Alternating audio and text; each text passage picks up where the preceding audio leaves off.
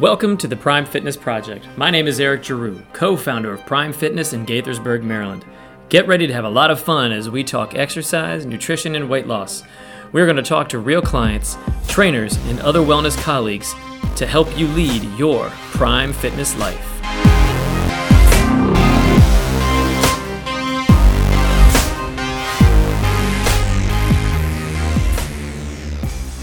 Hey guys, it's Christy. Welcome back to the Prime Fitness Project. I am just recording on a Tuesday morning at the end of January, and I wanted to check in and see how everybody is feeling as we have kicked off this new decade, this new year, going into 2020. So in the fitness industry, we are so used to people making New Year's resolutions and setting goals.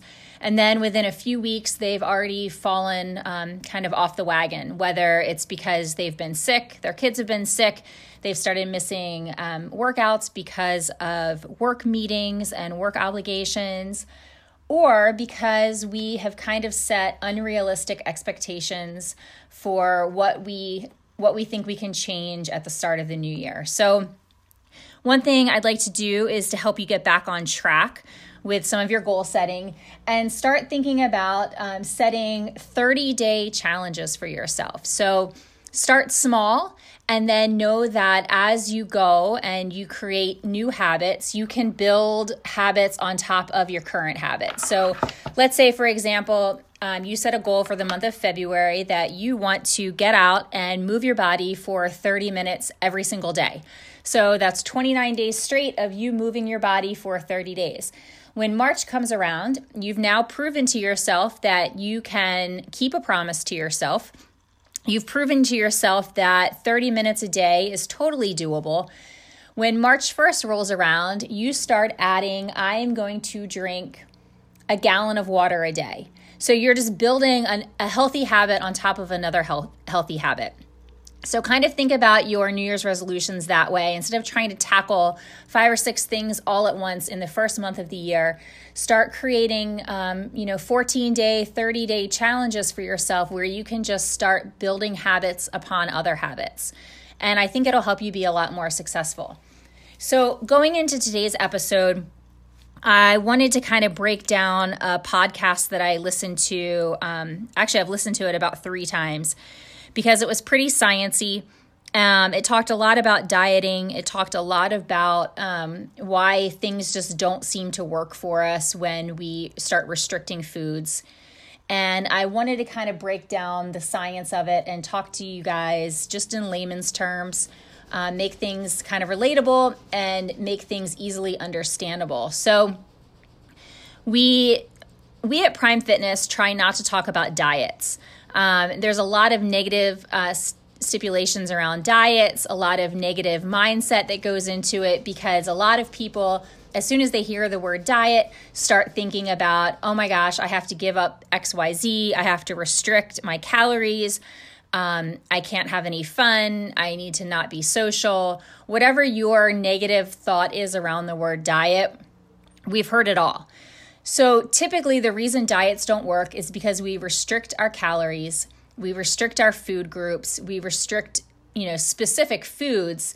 And then when the diet ends, because diets always have a start date and an end date, you go back to eating how you were before. So why that doesn't work is you've now gone into a caloric restriction typically, or you have restricted a certain type of food. Let's say you've taken sugar out of your diet for 3 weeks. Then as soon as that diet is over with, or that time frame is over with, instead of continuing with our healthy habits, we go back to eating how we did prior to the start of the diet. So obviously that leads to any weight that might have been lost is typically gained back. Sometimes you gain back even more because you start eating in excess. So what works really well is to eat in moderation 365 days a year, but then you take 2-week breaks, and I put breaks in air quotes, where you have a type of calorie restriction, and then you go back to eating in moderation. So the typical American diet, we eat in a caloric excess. So if you eat within moderation, what that means is that you can still have the wine that you like, you can still have the chocolate that you like, but instead of eating a chocolate bar, maybe you eat one bite just to get that chocolate fix. Instead of having a bottle of wine at night, you have an actual serving of wine. So if you have your wine glass in front of you and you hold up 3 fingers to that glass, that is a serving of wine. So if we start kind of paying attention to what we're actually eating and making it a little bit more mindful, we can start eating in moderation 365 days a year. So oftentimes when we talk about diet, we talk about exercise, we think of metabolism. And a lot of what you read and what you hear makes it sound like your metabolism is pretty predictable. And it's almost like calculator-like. So you can go to the gym and you can get your resting metabolic rate done. You can start wearing heart rate monitors. And you can start trying to play with your metabolism. But it's not an exact science, and it's not like a calculator. So you can't just add and subtract and figure it out. You want to think about your metabolism more as a seesaw or a boomerang. So if you do one thing, the metabolism tries to get you back to balance. So if you restrict calories, your metabolism will increase your hunger and cravings because your metabolism is trying to find a balance. So if you go into a heavy caloric restriction, so let's say you go down to 900 to 1100 calories a day, your metabolism is going to start to send hunger and craving signals to the brain to get you back in that balance. 90% of individuals who try to lose weight fail. And that's because dieting is typically where you are in a caloric deficit. There was a study done on postmenopausal women where they started eating in moderation, and all they did was they were put on a cardio program. So strictly cardio, no resistance training, no weights, no metabolic training. It was just steady state cardio. And what happened is 25% of the women that were on this moderately eating plan, along with adding in steady state cardio, 25% of the group lost weight. 50% of the group didn't change at all, and 25% of the group actually gained weight. The reason these women gained weight is because with the added exercise, the added cardio exercise, their body signaled to their brain that they were hungry and they started having cravings.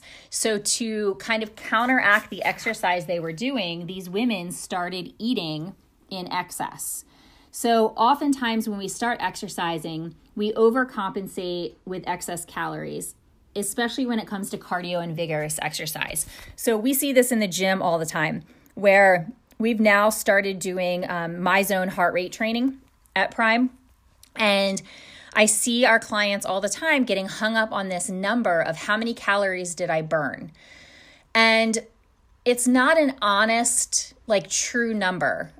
So you didn't actually, while you were exercising, necessarily burn 600 calories. So we have to kind of stop thinking of it as an if-then type of equation. So let's say you've gotten your basal metabolic test, your resting metabolic rate done, and your resting metabolic rate is 1,800 calories, okay? And then you see on the TV screen, or you see on your Fitbit or on your watch that you burned 500 calories in exercise. So in our brains, we start thinking, okay, if my basal metabolic rate is 1,800, so that means if I lay around on the couch all day, I'm going to use 1,800 units of energy, okay? So 1,800 calories without doing anything. If we then burn 500 calories in exercise, we think that we should eat 2,300 calories. So are you with me here? But the problem is our metabolism doesn't work that way. So our metabolism views it as, oh, wait a second, I just burned 500 calories in exercise. It's thinking I just used energy for exercise. So what it's going to do is it's going to increase your hunger and your cravings. And what it does is it actually constrains itself. So your BMR that you thought was 1800, your metabolism might be more like, oh, wow, I'm going to restrict down to 1400 calories. And then you used 500 calories in exercise. So you would actually need to be eating 1900 calories, not 2300. So you are potentially overeating when you've stressed your metabolism. So there's different ways that we can stress our metabolism, and that is obviously vigorous exercise. It can be decreased hours of sleep. So if you're not sleeping, 7 to 9 hours a night, and doing so like sleeping well. If you have increased your exercise recently, so let's say all of a sudden you start training for a half marathon and you're doing that on top of your resistance training. If you have life stressors, which we all do, these are ways that your metabolism can get stressed. And so what your body does to find that balance is it actually starts to restrict or restrain your metabolism. So one idea that you guys can do, instead of thinking about, I'm going to go on a diet, or I'm going to do 30 days of no sugar, and then as soon as, day 31 hits, you go right back to your Frappuccino and birthday cake. Instead, choose specific times throughout the year to constrict calories. So ideally, 365 days a year, we would eat within moderation. Okay, so that's not in excess, that's in moderation. So instead of having a donut, you would have a couple bites of a donut. So you still get the taste of the donut, you still get to be social, you still get to enjoy the donut, but you're not eating the entire donut at one sitting. Okay, so you would choose specific times throughout the year to constrict calories. And you would do this no more than 2 weeks at a time. So you could choose and do it seasonally. You could do it based around, big events that are coming up. If your birthday is coming up, if you are going to a wedding, if you are getting ready to go on vacation, you could specifically choose 4 times a year where for 2 weeks at a clip, you are restricting your calories. What this teaches your metabolism is how we can control hunger and cravings. So in order to lose weight and to lose fat, we need to shut down our hunger signals that our brain is getting. So oftentimes with excess exercise, we increase cortisol. When we have increased cortisol, we have increased hunger and craving signals sent to the brain. Exercise is extremely important for a multitude of reasons, but you want to exercise enough, but not too much. So you have to figure out what works well for your body. So for example, a friend of mine, we've been lifting together for years, and she just recently, at the beginning of the year, started adding in 3 to 4 days a week of her Peloton bike, okay? She has lost weight with that added exercise. So adding exercise has worked for her because she has kept her food within moderation, okay?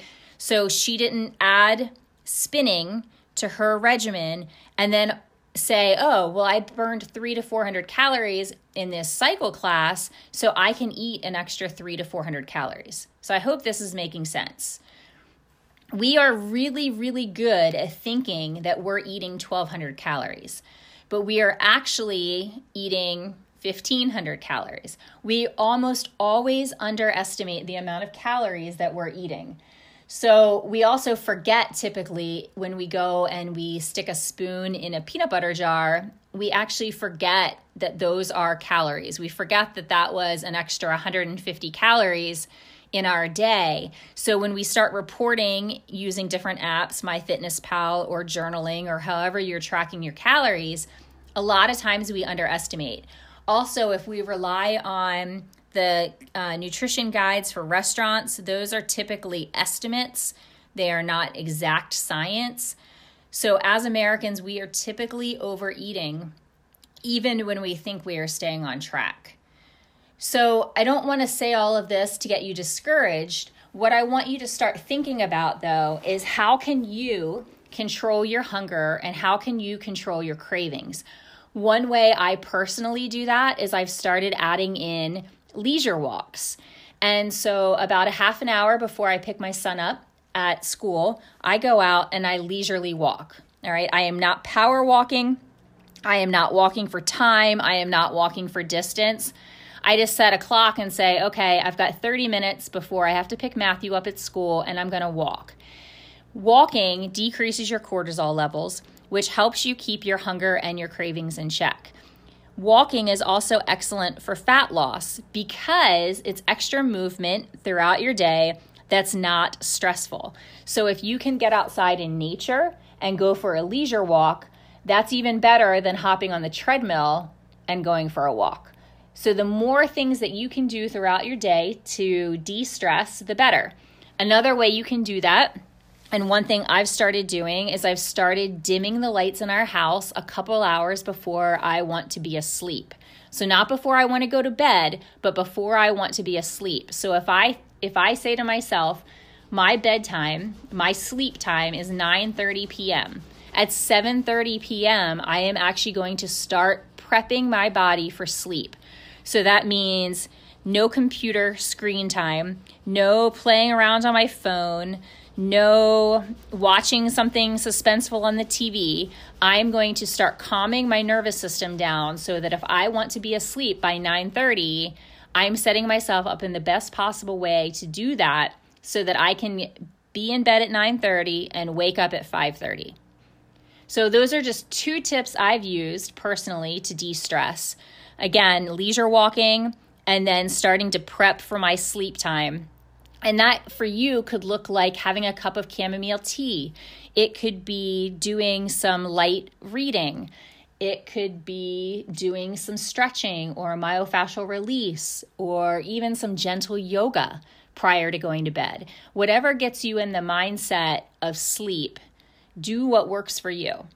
So anyway, I hope that this helps you guys a little bit. We want to set you up for success for 2020. If you have any questions, please reach out to Eric or myself. We're always around and would be happy to help. So I hope you guys have a great rest of the month of January, and we are looking forward to an awesome February. Thanks, guys.